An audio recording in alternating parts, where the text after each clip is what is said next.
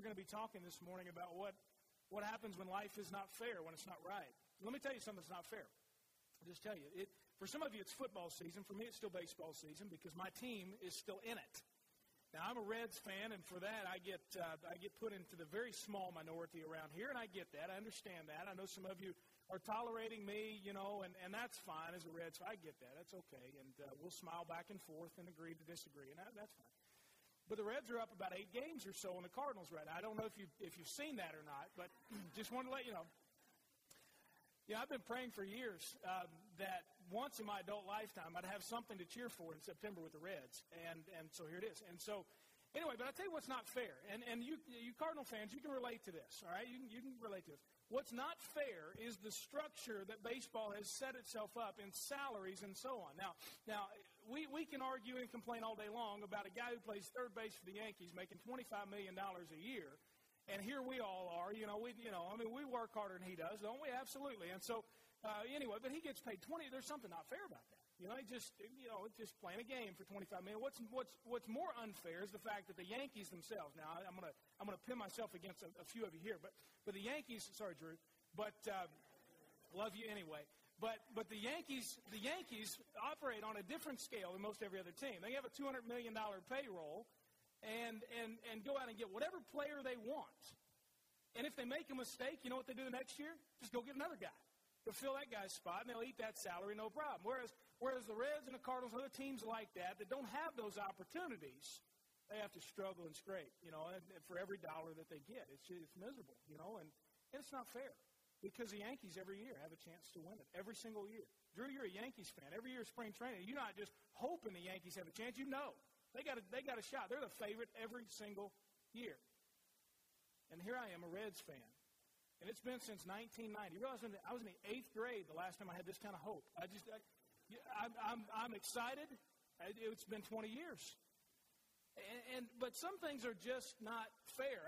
That happens to be one of them. And then there are some things in life that just aren't right. And there is something this morning that is just off in the universe. And I don't question God's sovereignty in any way, but when Kentucky beats Louisville, there's something that, I know God watches, his eyes on the sparrow, and I get that. Something's just wrong with that, and so for the rest of you, you're waiting. There's nothing on the pulpit this morning. You're just waiting. I know Louisville's not any good, but we can look at things like that, and we can joke, and we can smile, because there are things in sports, that maybe some of you like. You just say, it's not fair. I can't, or that's just not right. That shouldn't happen. But the real truth of the matter is there are things in your life right now that just flat aren't fair. They're just not. And I have 3 young children, and that's one of the big things in our home. Well, that's not fair. We went on this trip to Louisville a couple of days ago, and my daughter, Lucy, is an organizer and a packer, and she likes to take all kinds of things, and she's got a spot for everything. Well, the other 2 believe that they should get to take as much stuff as Lucy does. Well, what we've learned is that there are certain things that will alleviate potential problems down the road, and literally down the road, like on the WK Parkway heading to Louisville. So if we just let Lucy take a few extra things, the world is okay. But then Hank and Nora believe they ought to be able to do the same thing. Well, I had a conversation with Hank. And he said, well, Lucy's got, this many stuffed animals. I ought to be able to take. I said, no. We're not doing that. And I understand the big picture. You know what I'm saying? I mean, I get it that Lucy's going to, she's going to struggle if she doesn't get all that stuff. And I'm not trying to pacify her at the expense of another kid, but I just know what works for each kid. I mean, you know that if you've got children. So Hank wanted to take, I think Lucy had 5 stuffed animals to go, and then Hank wanted to take 5. And I said, no, you got 2. He said, well, that's not fair. And my response to him, we've all done it. I said, well, life's not fair. I loved it. You get very few opportunities to do that kind of thing. It was perfect. I set him up to it. And the kid's he's going to be warped. But he still runs down right now and thinks I'm all right. But the truth is that there are things you have in your life that aren't as trivial as that. It's not a payroll structure in baseball. It's not a stuffed animal issue for you. It's a big deal. We've got things right now that if I were to ask for a show of hands and for everybody to go around and we just pass the microphone around and tell our stories, we would be shocked. I'm serious, absolutely shocked. at the unfair situations that many folks in here, if not everybody in here, could attest to. Things that you say, you know what, that's just not fair. Why? Why me and not them? Or why them and not me? Or why this? We all have those things. And I think it's perfectly human to say those things. And we have things in our lives that just aren't right. It maybe is not unfair, but you say, there's just something wrong about that. Maybe for some of you, that unfair or that wrong situation has recently been the death of a loved one. Someone that you were very, very close to. And maybe it was expected, maybe it wasn't, but it was somebody that is now gone. You've experienced that. Maybe it's been the loss of a job. In our recent economic times, obviously that's affected a lot of people. And maybe you're somebody here who's been that, and you just say, it's just not fair, it's not right. Why should I lose my job? Why should this happen to me? Or maybe you were passed over for a promotion that you really deserved. You were the best person for that job, and somebody else who doesn't work as hard as you, hasn't been there as long as you, doesn't get it like you get it, got the job instead of you. And you say, well, that's not fair. Something's not right when those kinds of things happen. Maybe something you did was given credit for to someone else. Boy, I'll tell you, at work sometimes that's the hardest thing, isn't it? You do something and you're doing a really good job and someone else sort of gets credit for it. Maybe it's your boss that gets credit for all the things you do and you know you're just propping them up. Because if you stop doing your job, they're not doing their job and they'd fall flat on their face. They get the credit for what you do. Something unfair about that. Maybe you've been struggling financially and you look around in the world and you say, you know what? I've been trying to do money God's way. I've been trying to operate as morally and ethically as possible with my money, and I'm living check to check, and I know that person, I know what they do with their taxes. I know how they operate with their money. I know what they do, and how on earth are they blessed financially, and I'm not? Well, that's real stuff. Because the truth is, life isn't fair. And I don't have to tell you that because you know and you've told that to people and your kids and so on, just like I have. The truth is there are things in this world that aren't right. And I'm not here to sugarcoat it this morning and tell you, well, it's okay. It's not okay. There are things that are unfair. There are things that are not right. And we then are faced to deal with those things. There are evil and arrogant people in this world who get things that we don't get, and we try to live the right way. What's fair? What's right about that? And yet here we are. The list goes on and on with those things. You could probably write several things down right now that you say, that's unfair, that's not right. And yet here we are, we have to deal with them. There's so many of those things we'll never be able to change. And you've probably realized that. In fact, there's probably a situation in your life for the last 20, 25 years, if you're enough to have seen that much time in your adult life, that you say, you know what, I've been dealing with that for a long time. And you've finally come to grips with that. I can't change it. There's nothing I can do to make that right or to make that more fair. So what then do you do in the midst of that? If you got your Bible handy, turn with me to James chapter 5.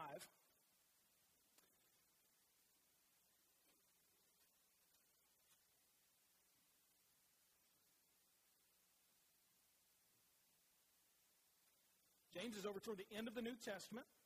If you get to Revelation, turn to the left just a couple of books, and you'll see a small 5-chapter letter called James. James is a guy who was the half-brother of Jesus, and he is a leader in the church in Jerusalem during the time around the 1st century, right after Jesus has gone back into heaven. And he's writing a letter to people who have been scattered throughout the region because they are Christians. They face some difficult times because of their faith in Jesus. And so he's writing to them to make sure that they know that their faith is real. You can imagine during that time that they had a lot of folks who got caught up in the rush, so to speak, that Jesus brought. And as a result, they struggled then later on when some testing came. And James is helping them understand, here's how you can know in the midst of all that junk of life if your faith is real or if it's not. And so he's sort of been giving some tests of authentic Christianity. That's been the title of our series. And as you can tell on the screen, we're on number 18. We have been in James for a while. Some of you are saying, will it ever end? Yes, it will. Yes, it will. There's light at the end of the tunnel. At the end of September, we'll be done with James. And somebody said, amen, we'll move on after that. But we've not wanted to rush through this. There is a a ton of incredible truth found in this short little letter. And this morning I want to recap very briefly because it's a connecting point for us, what we looked at last week. So look with me in verses 1 through 6 of James chapter 5. Here's what we looked at last week. Come now, you rich people, weep and wail over the miseries that are coming on you. Your wealth is ruined, your clothes are moth-eaten, your silver and your gold are corroded, and their corrosion will be a witness against you and will eat your flesh like fire. You stored up treasure in the last days. Look, the pay that you withheld from the workers who reaped your field cries out, and the outcry of the harvesters has reached the ears of the Lord. You have lived luxuriously on the land, and you have indulged yourselves. You have fattened your hearts for the day of slaughter. You have condemned, you have murdered the righteous man. He does not resist you.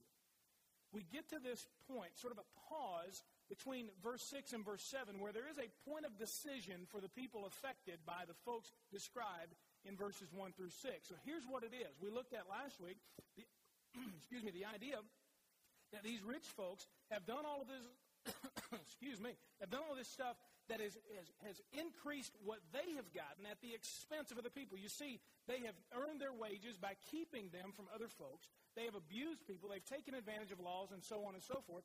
And as a result, you have these folks that James is writing to that have been abused by these people, and it's not fair and it's not right. You kind of see the scenario that James is setting up. And so they have a point of decision right here. What will they do? How will they handle it when life is not fair? When the folks who have abused them have done it in a way that is wrong and immoral, and the people that have been abused, that are abused by the system, so to speak, have done nothing wrong. This is a scenario for them where life is unfair and life is not right. What will they do? Now, if you think about how we normally handle it, when something is not fair, what happens? We get angry.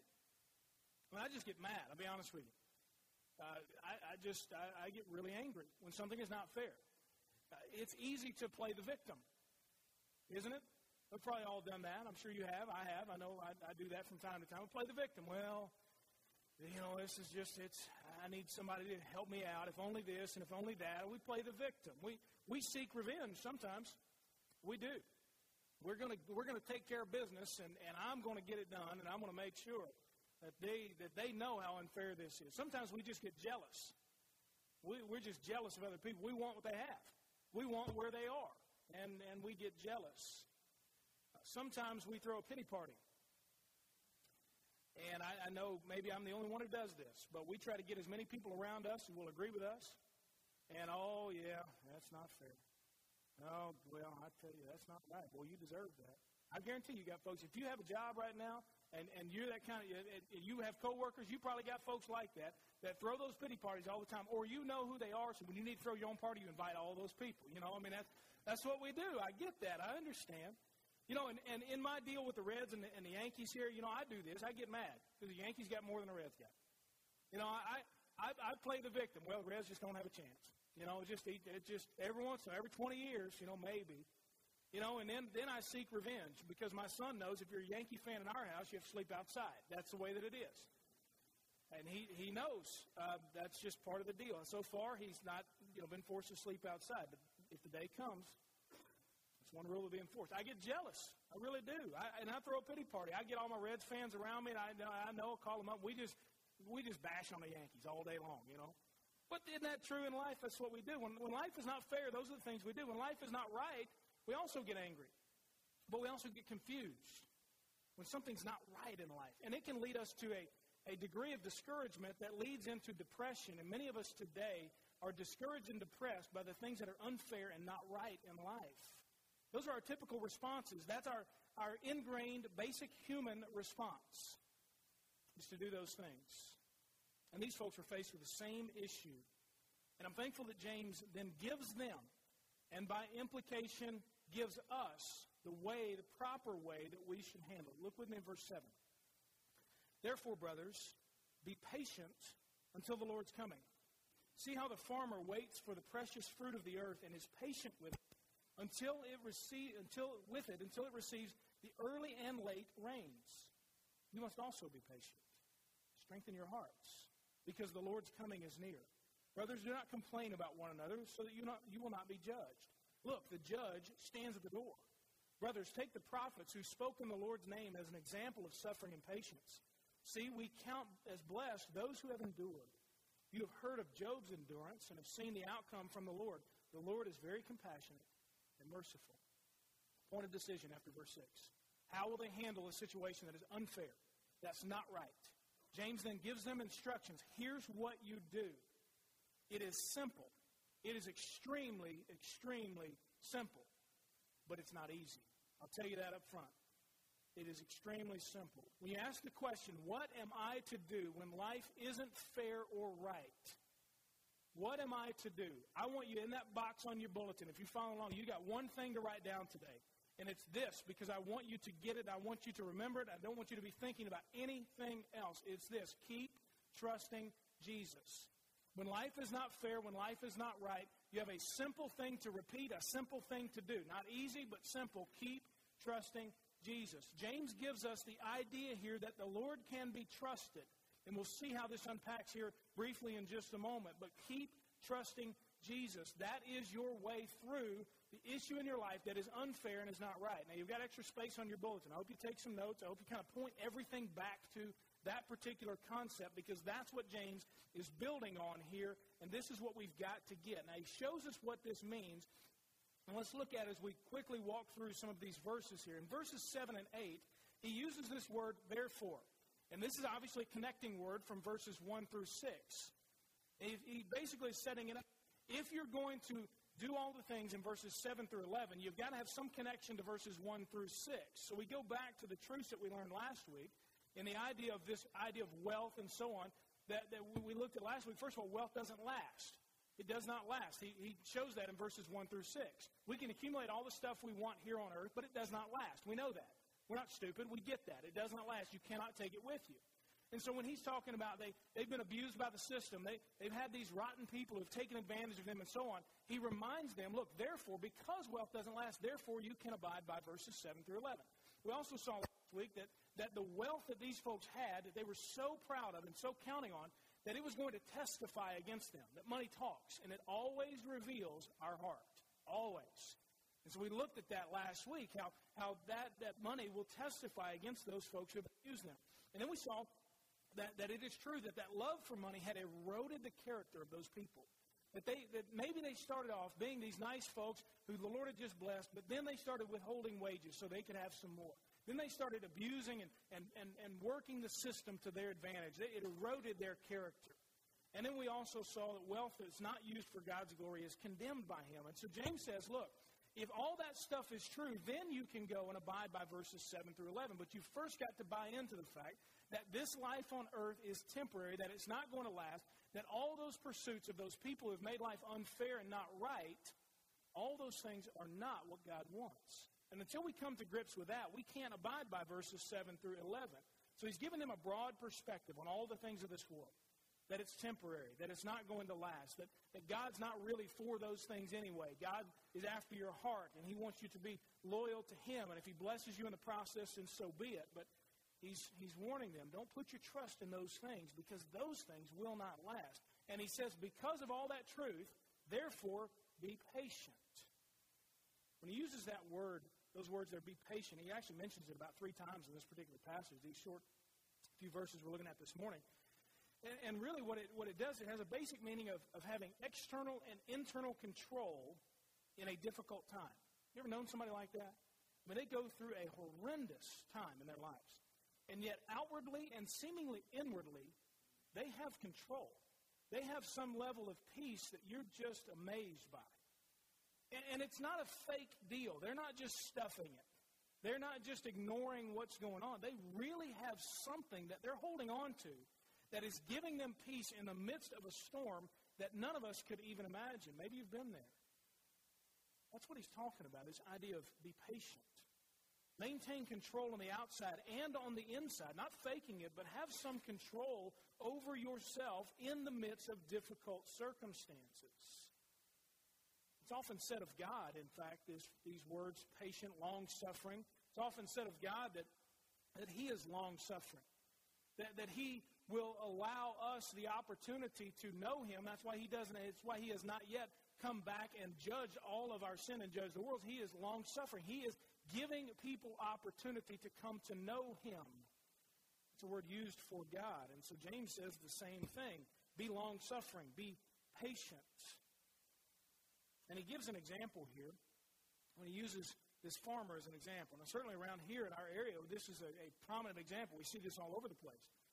How you plant, and then you wait, and then you harvest, and then you wait some more. I mean, farming is a lot about waiting. I don't know much about farming, but I know that. It's a lot about waiting. It requires a lot of patience to be able to make that happen. So he uses this, and he says here in verse 7, he says, see how the farmer waits for the precious fruit of the earth and is patient with it until it receives the early and late rains. That farmer must have a long-term approach to things. You know, a farmer that is up and down every single day is going to drive himself crazy. Because one day it's going to rain too much. The next day it's not going to rain at all. One week it's going to get, too much sun. The next week it's not going to get enough. If a farmer cannot maintain some control, he's going to go out of his mind. Some of you farmers get that. Some of you say, I'm already out of my mind. Listen, it's driven me crazy. I'm with you. My wife grew up on a farm, and I understand it. I talk with my father-in-law, and boy, it's the same thing. But that's what he's talking about. How a farmer will see the long term and say, look, I don't need to get too up today. It's okay. I don't need to get too down today. In the long term, it tends to shake out. That's sort of the example that he's giving right there. And so he's saying that's the kind of patience that's needed. When it's tested, and sometimes the wait is long, that farmer, when the rain comes, when the rain doesn't, maintains his control. And that's what James is saying. And why does he do that? He says, the precious fruit of the earth. He's waiting on something that makes it worth the wait. Because the crop is going to grow. He's going to get the harvest, and that's what he's waiting on. And James then says in verse 8, you also. He says, just like that farmer is patient, just like that guy waits for the rain and waits for the crops to grow, you also be patient. Follow the farmer's example. Be a long-term thinker. And so when life is not fair, when life is not right, take the example of the farmer and look from a broader perspective and say, hold on just a second. I'm not going to get caught up and overwhelmed by these emotions. I'll experience them, I'll walk through them, but I'm not going to get caught up in them because I see from the long term. And that's what James is saying. That's how we are to be patient. And he says in verse 8, strengthen your hearts. He says, first, be patient. Take a long-term approach. And in the process, strengthen your hearts. The truth is today, some of us are holding on by a thread. And I don't say that lightly. Some of us have been in situations that are so unfair, so not right, and life has beaten you up so much, you are this close to giving up, turning your back on God, and saying, you can have it. And I get that. And I understand that feeling. And James says in response to those who are that far close to the edge and others who are saying, this is just not right, this stinks. He says, strengthen your hearts. When he used the word heart there, the Bible over and over, it rarely refers to the physical heart. It's really, it's an analogy for your inner person. It's your emotions, your intellect, your mind, your thoughts. It's your will and your decisions. It's your spiritual life. He's saying all that stuff on the inside of you that drastically and directly affects the stuff on the outside, that's where you need the strength. So James doesn't say, look, just kind of, just plow through it. If you're dealing with a difficult situation, you just need to be strong. Because there's some other folks around you. They're going to be struggling. You've got to be strong for them. He doesn't say that. He doesn't say try to scheme and figure out a way to make it more fair for you and more right. And so he doesn't say that. He says, be patient. Strengthen your hearts. It starts on the inside, he says. And this idea of strengthening is the idea of making something firm, making it immovable. And it almost, in some ways, it carries the idea of those of you that have gardens. When you use a stake to support a vine that's growing so that it will grow the right way, that it will not fall over, so it will have support, that's the idea that he's using. And he says, so in that way, make sure that you give support to your inner person. And it's not a prop. It's not trying to fake it. It's really about your inner self. The command is to do that, but how do you do that? When he says be patient, be long-suffering, he's referring to one of the parts of the fruit of the Spirit. In Galatians chapter 5, we get this idea of what comes when we know Jesus, what comes when we live by his Spirit each and every day. And part of that is patience, long-suffering. And so James is not saying, look, just figure it out, just try to make it happen. This kind of living only comes when we live daily by the power of the Holy Spirit. We cannot We cannot drift from week to week and only get our fill, so to speak, once a week or when we think about it or whatever it may be. We cannot drift through life and expect to be able to make it through those times when we are attacked by things that are unfair and not right. Spiritually, we cannot do that. Now, if you've been there before, you can probably attest to, look, I know that. There have been things in my life I could not deal with because my inner self was not strengthened by the power of the Holy Spirit. I've been there, and I understand that. And so James is saying, look, this is not a one-time deal. This is a daily, every single moment by moment. Living like this is not a passive thing. It's not drifting. It is going after God each and every day and focusing on His Word and getting all that you can from what God has written in the Scripture. It's daily prayer and minute-by-minute prayer, talking with God. And it's obeying, then, what we know from the Scripture. That's how we are to be strengthened. It's not through little sayings and bumper sticker theology and that kind of stuff. It's through daily walking with God. That is the only way. There are no shortcuts to this kind of life. In our world, we love shortcuts. You can't put this kind of thing in the microwave, though, and get it out a minute later. It doesn't work that way. It is every single day. So if you're overwhelmed, if you are attacked on all sides, it may seem, if everything in your life seems unfair and not right, there is no quick fix. I'll tell you that. But there is a way through it. And that is by daily strengthening your heart, by interacting with Jesus every day, moment by moment. That's the only way. Try everything else you want to. And Lord knows we try it, don't we? You can scheme all you want to. You can figure out ways around it. And there are folks who have gotten themselves hooked on this or that, trying to figure a way through those issues. And some of you probably tried that. But the only way is through strengthening your inner self by the power of the Holy Spirit through Jesus Christ and Him alone. Because we need the power of God to make that happen. The kind of patience that James here is talking about, references Job, the kind of patience that he's talking about doesn't come through anything else but Jesus Christ, but the power of God living in us. And so if you're hanging by a thread, if you're feeling as if life is closing in on you just a little bit from all the unfairness and all the things that aren't right, the only way through it is by having your inner self strengthened by the power of Jesus Christ. That's it. Nothing else will do it. He uses a phrase in here a few times when he gets to the end of verse 8, and actually in verse 7 as well. He talks about the Lord's coming. So he says, be patient, strengthen your hearts. And he references twice in this, the Lord's coming. In verse 7, he says, be patient until the Lord's coming.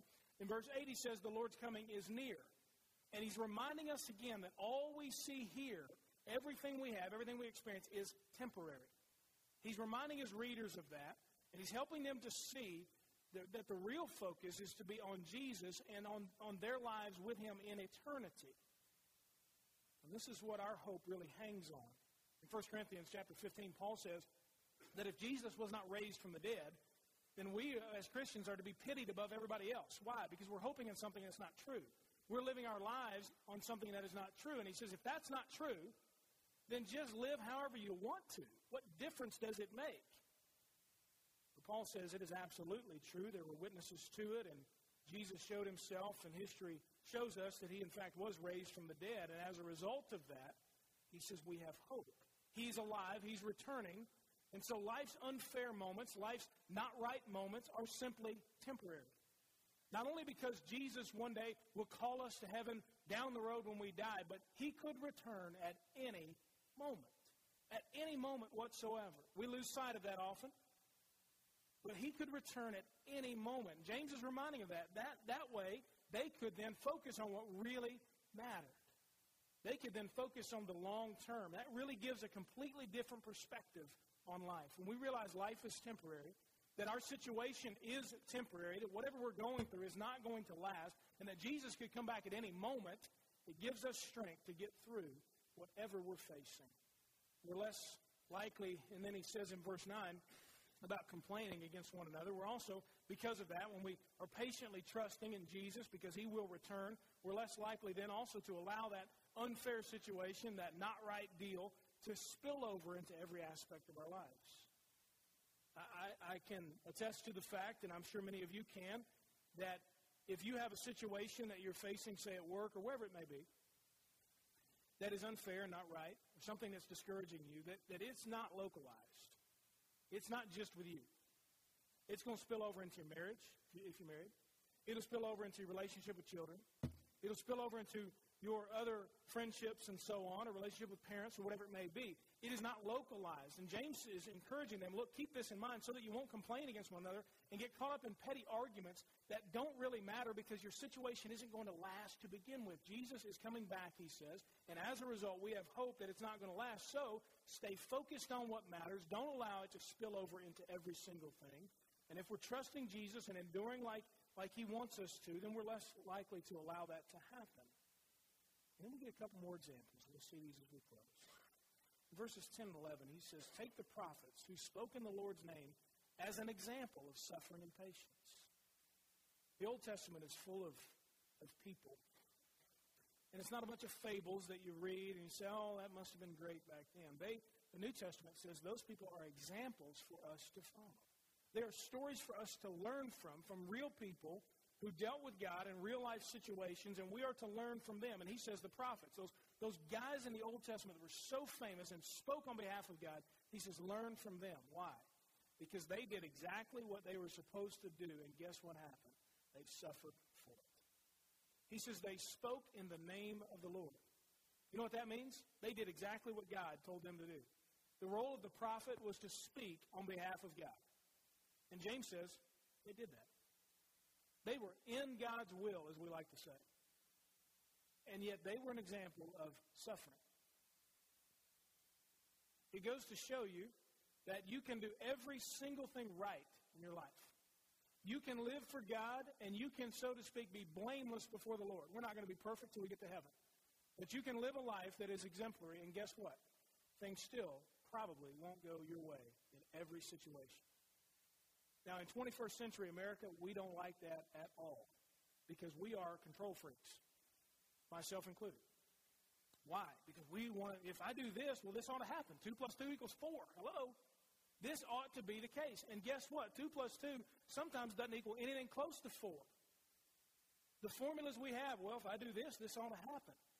The Old Testament through the prophets shows that that's not always the case. And you know that, and I know that. So he says, look at the prophets. Look at those guys.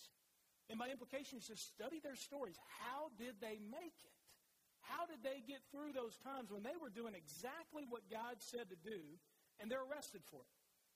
They're shunned by their own people. Jeremiah the prophet preached for 40 years. And guess how many people listened to him? None. Can you imagine that? 40 years. In fact, they shunned him. Told him he was crazy. Get out of here. We don't want to listen to you. He did exactly what God told him to do, living in God's will, and he suffered as a result of it. The stories go on and on. I'd encourage you, if you're a person who's like that, and so you know what, my life is just not fair, but I want to deal with it in the right way, study the prophets, James says. Go to the Old Testament. Read some of those stories of those people. And by example, they'll show us how we should live. He then references a guy named Job. And even if you haven't been in church for your life, you probably have heard of a guy named Job. Maybe you've heard of the patience of Job.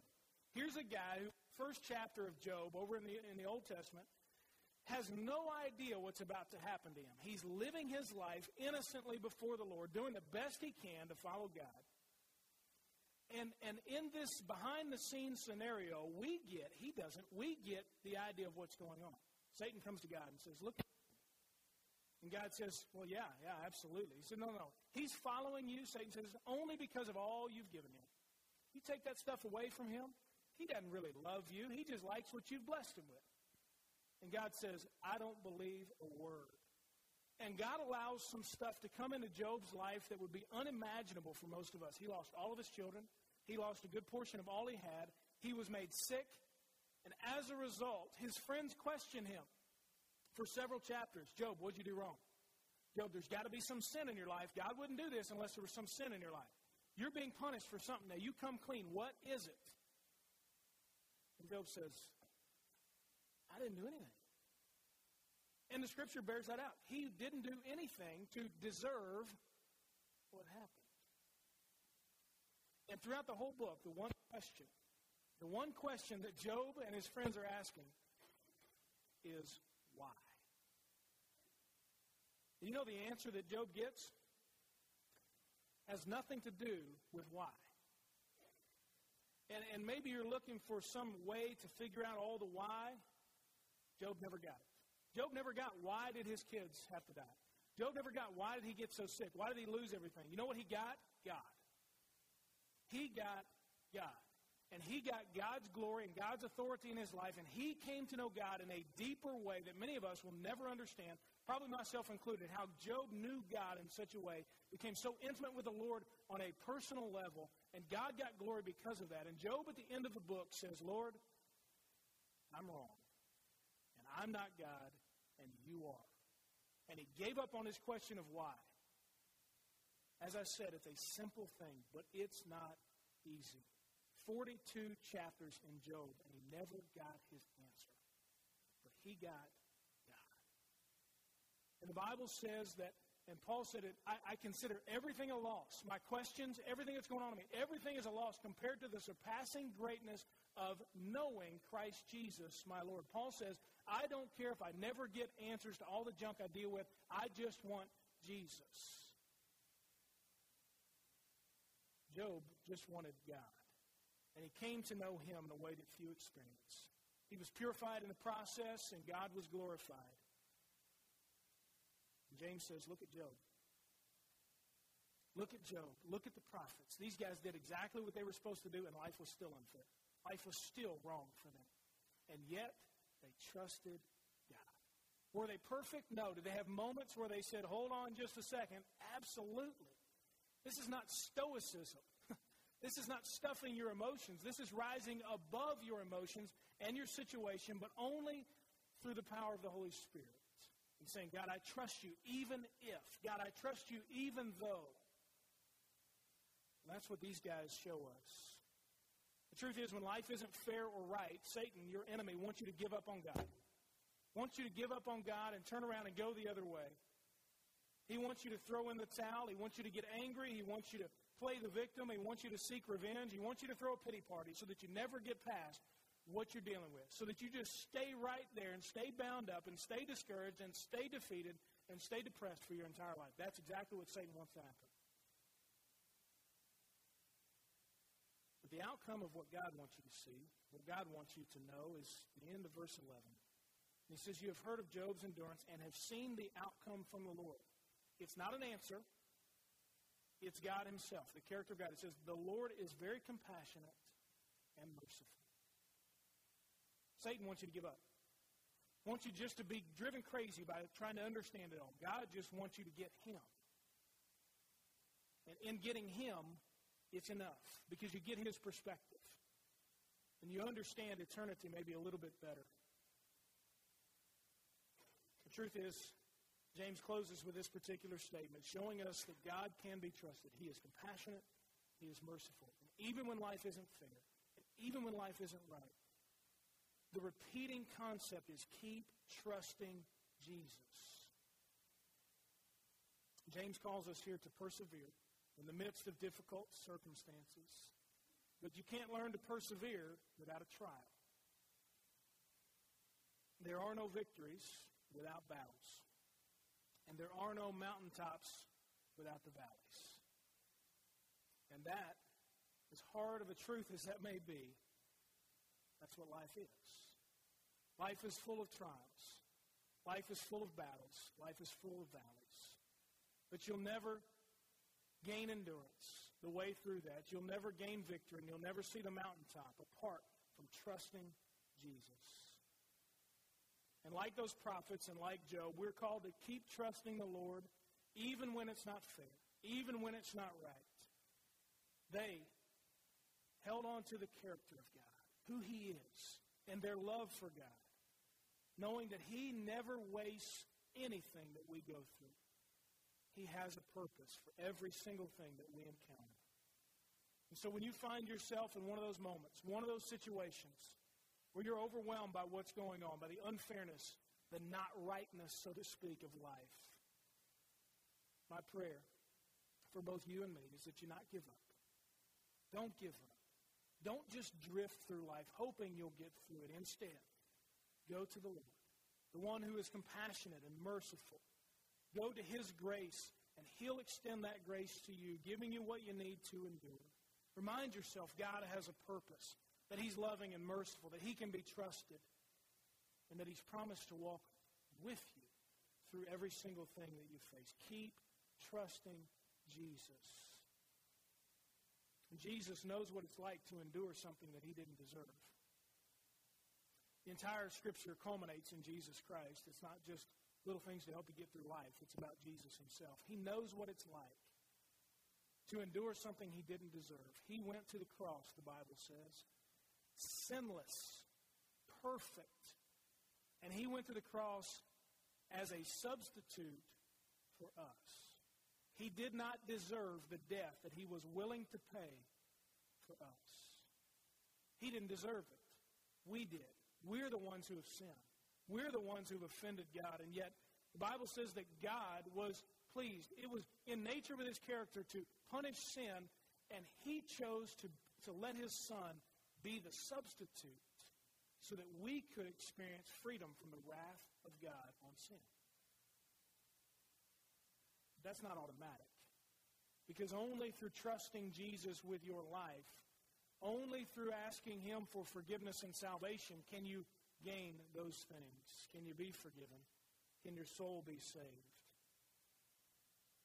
And so before you can have Jesus as your way through your problems, you must come to grips with the fact that He is the only way, the only one through whom you can go for salvation and for forgiveness. Maybe you're a person who's struggled with that and you've yet to give your life to Jesus, but you say, you know what, I want a way through all that stuff, man. I know life is hard. And I want somebody to walk with me through it. Before Jesus walks through a problem with you, Jesus must be who you walk through for salvation. And then you can say, like the psalmist said in Psalm 27, let me read this to you as we close. Only a person who trusts in the Lord could say these things. Psalm 27, the Lord is my light and my salvation. Whom should I fear? The Lord is the stronghold of my life. Of whom should I be afraid? When evildoers came against me to devour my flesh, my foes and enemies stumbled and fell. Though an army deployed against me, my heart is not afraid. Though war break out against me, still I am confident. I have asked one thing from the Lord. This is what I desire, to dwell in the house of the Lord all the days of my life, gazing on the beauty of the Lord and seeking Him in His temple.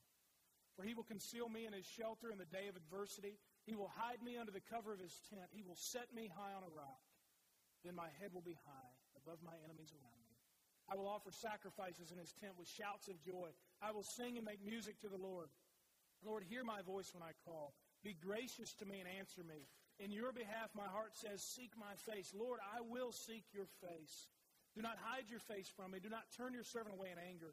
You have been my help. Do not leave me or abandon me, God of my salvation. Even if my father and mother abandon me, the Lord cares for me. Because of my adversity, show me your way, Lord, and lead me on a level path. Do not give me over to the will of my foes, for false witnesses rise up against me, breathing violence. I am certain that I will see the Lord's goodness in the land of the living. And then he closes with this, wait for the Lord. The word wait is trust. Wait for the Lord. Be courageous and let your heart be strong. Wait for the Lord. Trust in Jesus. Keep trusting in Jesus. Why don't you bow your heads with me?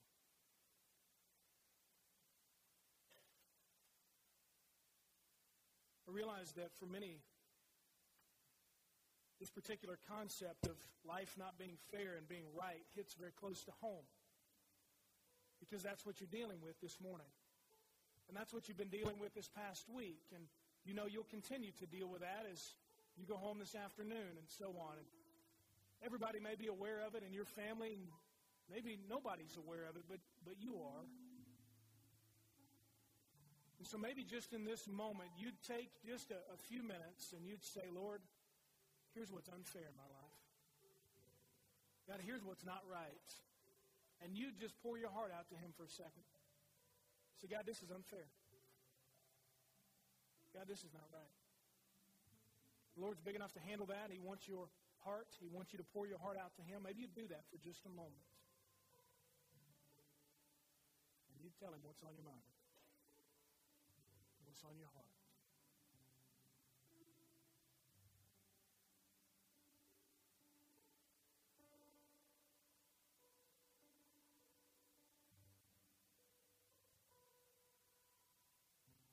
Maybe as a follow-up to that prayer, the stuff that you're pouring out to God, saying, Lord, this isn't fair, Lord, this isn't right, you'd say, but I trust you. You'd say like the psalmist, I will wait for the Lord. I will trust in him. And Lord, I will keep trusting you even if things don't change, because I know you are merciful and you are full of compassion. And for some of us, that's a prayer we need to pray. A prayer of both lament, of pouring our hearts out to God, and a prayer of trust. Lord, even though those things are true, I trust in you. For some of us, the prayer of trust we need to pray is one of asking Jesus into our lives. As I said, you can't have him walk through a situation with you if you haven't gone through him for salvation. Maybe today you'd humble yourself before the Lord and say, God, I need you for salvation. Jesus, I believe you are the Son of God, that you died for my sin and you were raised again. And I give you my life. Maybe that's your prayer today. Lord Jesus, thank you that you love us, that you can be trusted, that you have a plan. And Lord, even in the midst of life being unfair and not right, we thank you that this life is temporary, that you are alive and you are returning, and we have victory. Thank you, Lord, that you have given us your Spirit to live inside of us and see us through these things, and that we have hope for today and hope for tomorrow. So strengthen us, Lord, we pray. In Jesus' name.